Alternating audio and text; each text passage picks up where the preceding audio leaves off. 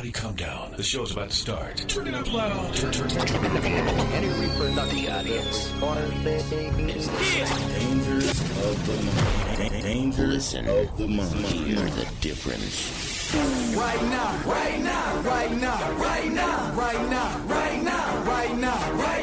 Dangers of the mind. Dangers of the mind. My mind is playing tricks on me. No longer can fear be your friend. Fear. What happens on earth stays on earth, and I can't take these feelings with me, so hopefully they disperse. The position of your mind determines the posture of your life. Dangers of the mind. The Dangers of the Mind podcast with Kristen Hopkins. Hey guys, what is going on? It's your girl, Kristen Hopkins, here for another Dangers of the Mind episode. So if you are just joining us for the first time, I've created this podcast to allow you to understand the attacks that are happening against your thought life on a daily basis that are shifting your progress. If you've never heard of the dangers of the mind, this is your lucky day. I'm going to tell you all about it.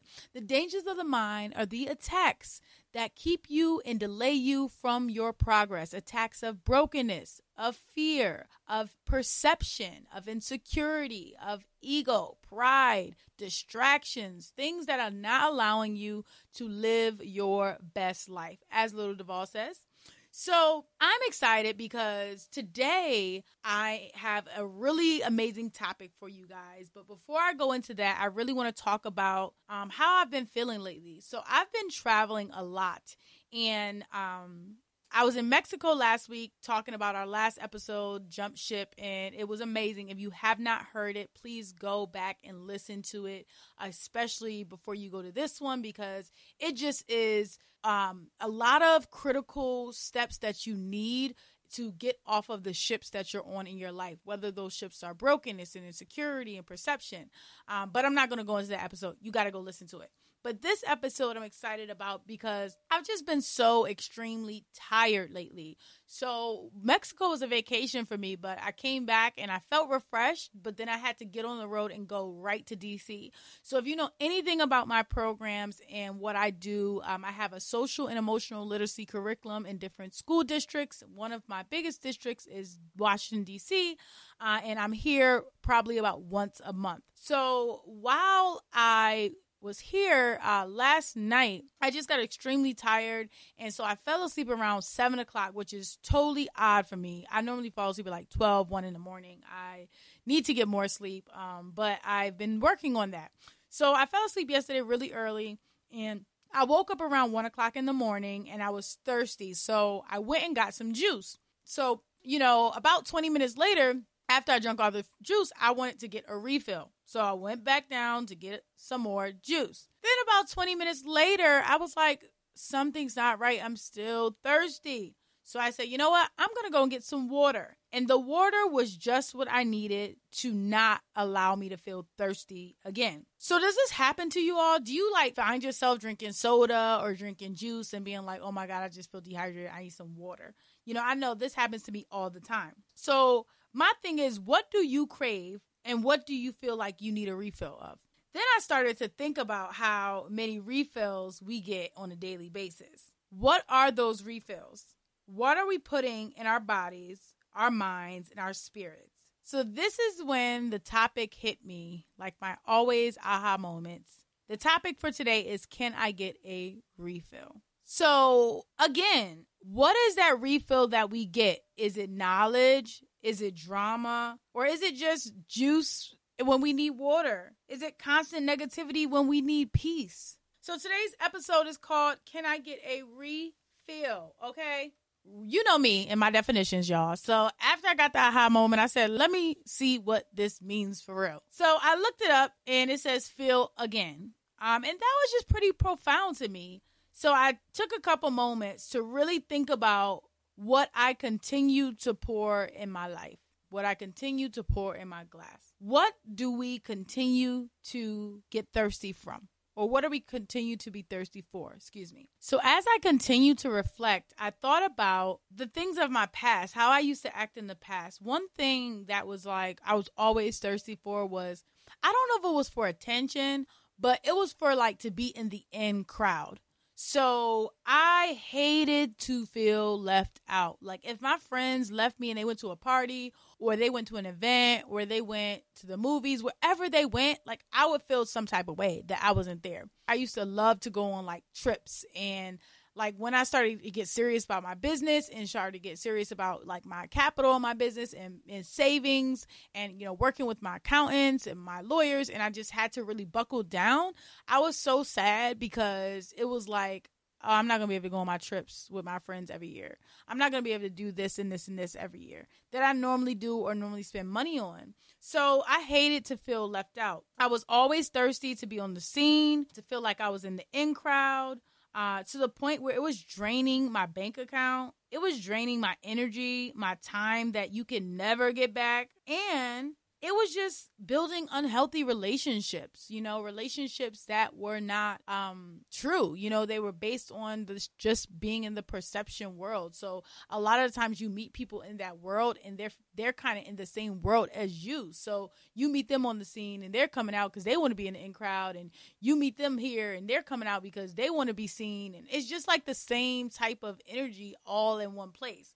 So it wasn't good for me, and I was thirsty for those things. So for example, you know when you're at a restaurant and they say, this is a free refill, but you can't get this as a free refill. So for example, you might be able to get Sprite as a free refill, but you're not going to get no lemonade, pink lemonade, raspberry lemonade, or something specific to the menu as a refill. You're going to have to pay for another glass, right? Have you ever thought about why they do that? So it's probably because the Sprite is a lesser value than the one that's being asked to get a refill that you have to pay for a refill for. So let's put that in our lives. Let's put that in our perspectives of what our lives look like. What's easier for you to get a refill on the daily basis? Is it easier for you to catch the tea from your friends? Is it easier for you to send a simple text message and for somebody to write you right back, feeding into some drama? Or is it harder or more valuable for you to go sit down and read a book by yourself and be quiet and gain knowledge and gain wisdom and gain understanding? What's more valuable? I know you guys know the answer. It's obvious what the answer is, right? So understanding what and who we are refilling in our lives can help us overcome the dangers of the mind and ultimately live our best lives. Have you ever thought to yourself, man, I love this podcast, but I wish they would talk about some more relevant things that's on my mind? Well, here's your chance to let your voice be heard and be rewarded for sharing. In our show notes, there's a link to a short 5-minute survey that we would love for you to fill out. This survey not only helps you get more of the content you want by completing it, but it also allows you to be entered in to win some free Black SEL swag. That's right. We're giving away our signature Black SEL t-shirts, but only to those who complete the survey. So pause this episode and run over to the link in our show notes to get rewarded for your time and opinion. Let your voice be heard. Do you believe in social and emotional learning and its benefits for our Black communities? If so, join our Black SEL Collective, an exclusive group of SEL experts, community leaders, educators, and parents that share resources on SEL and new practices to sustain this work in Black communities. Also, by being a part of this membership, you can have the opportunity to have first reviews of your work to showcase at our upcoming Black SEL Summit. For more information, visit blacksel.org. So I hear everybody saying, I'm living my best life. I say it too. I love it. I think it's like the anthem of the year. It definitely needs to go down with like Wade in the Water and, you know, all the other historic Happy Birthday, all the other historic songs that we know about, because I really think Little Duval is onto something. It's so positive. Every time I hear that song when I'm like sad or when I'm down, like it just makes me feel like, man, I am living my best life. Like I have done a lot. I feel accomplished, you know. But then you really have to wonder, what is your best life? Because some people are saying they living their best life and they over here like not progressing, complacent, broken, fearful. Like, are you really living your best life, or are you just singing a song? So I need you to ask yourself, who is refilling your cup? How many times are you refilling your cup? And then what is in that cup that you're refilling? What are you putting in your body? And are you really living your best life? So are you drinking from the fountain of hate, bitterness, or are you drinking from the fountain of love and forgiveness? Ask yourself that. That's a critical question that you need to answer. In my 30-day affirmation book, the first day I wrote, in day 1, I wrote about forgiveness and freedom. And it was really important for me to write about this because of the simple fact that we cannot move on if we have not forgiven anyone. I don't believe that you can truly, truly live your best life and be successful if you have not forgiven the people in the past. And so that makes you really free. Ultimately, you know, when you are forgiving someone and you are just living and you are learning and loving and understanding, you have no weight, no bitterness, no hurt. You know, you be free. You're free. You feel free. So I started with this because this is the first thing like you must do to truly be free is forgive. So like this week, I challenge you to understand why your glass is constantly needed to be refilled. And then what you are refilling it for. I'm going to read you guys a passage from my 30-day affirmation book. The day 1, we talked about forgiveness and freedom. One of my quotes say, forgive your mind and your heart will reap the benefits. I truly believe this. Once you've forgiven your mind, then your heart will no longer be bitter. It will no longer be salty. It will reap the benefits of everything you want in your life once you forgive. One of the greatest forces that can keep you imprisoned in your life is unforgiveness. The way that you can get yourself free from the states of immobility and stagnation is by going through the process that leads you into true forgiveness. Bitterness is a byproduct of unforgiveness, which hinders your growth, alters your destiny, and stops you from entering into the place of prosperity and freedom in your life. It is time to take a leap over the hurdle of unforgiveness. I want to repeat one of the affirmations with you today. I choose to let go and forgive myself for past mistakes so I can freely walk into my purpose. The reason why I'm circling this and bringing this all to the forefront and focusing so much on forgiveness when it comes to refilling your cup or refilling the things in your life is because if you don't understand that the key to happiness, the key to peace, the key to success first start with unforgiveness, that is the key, okay?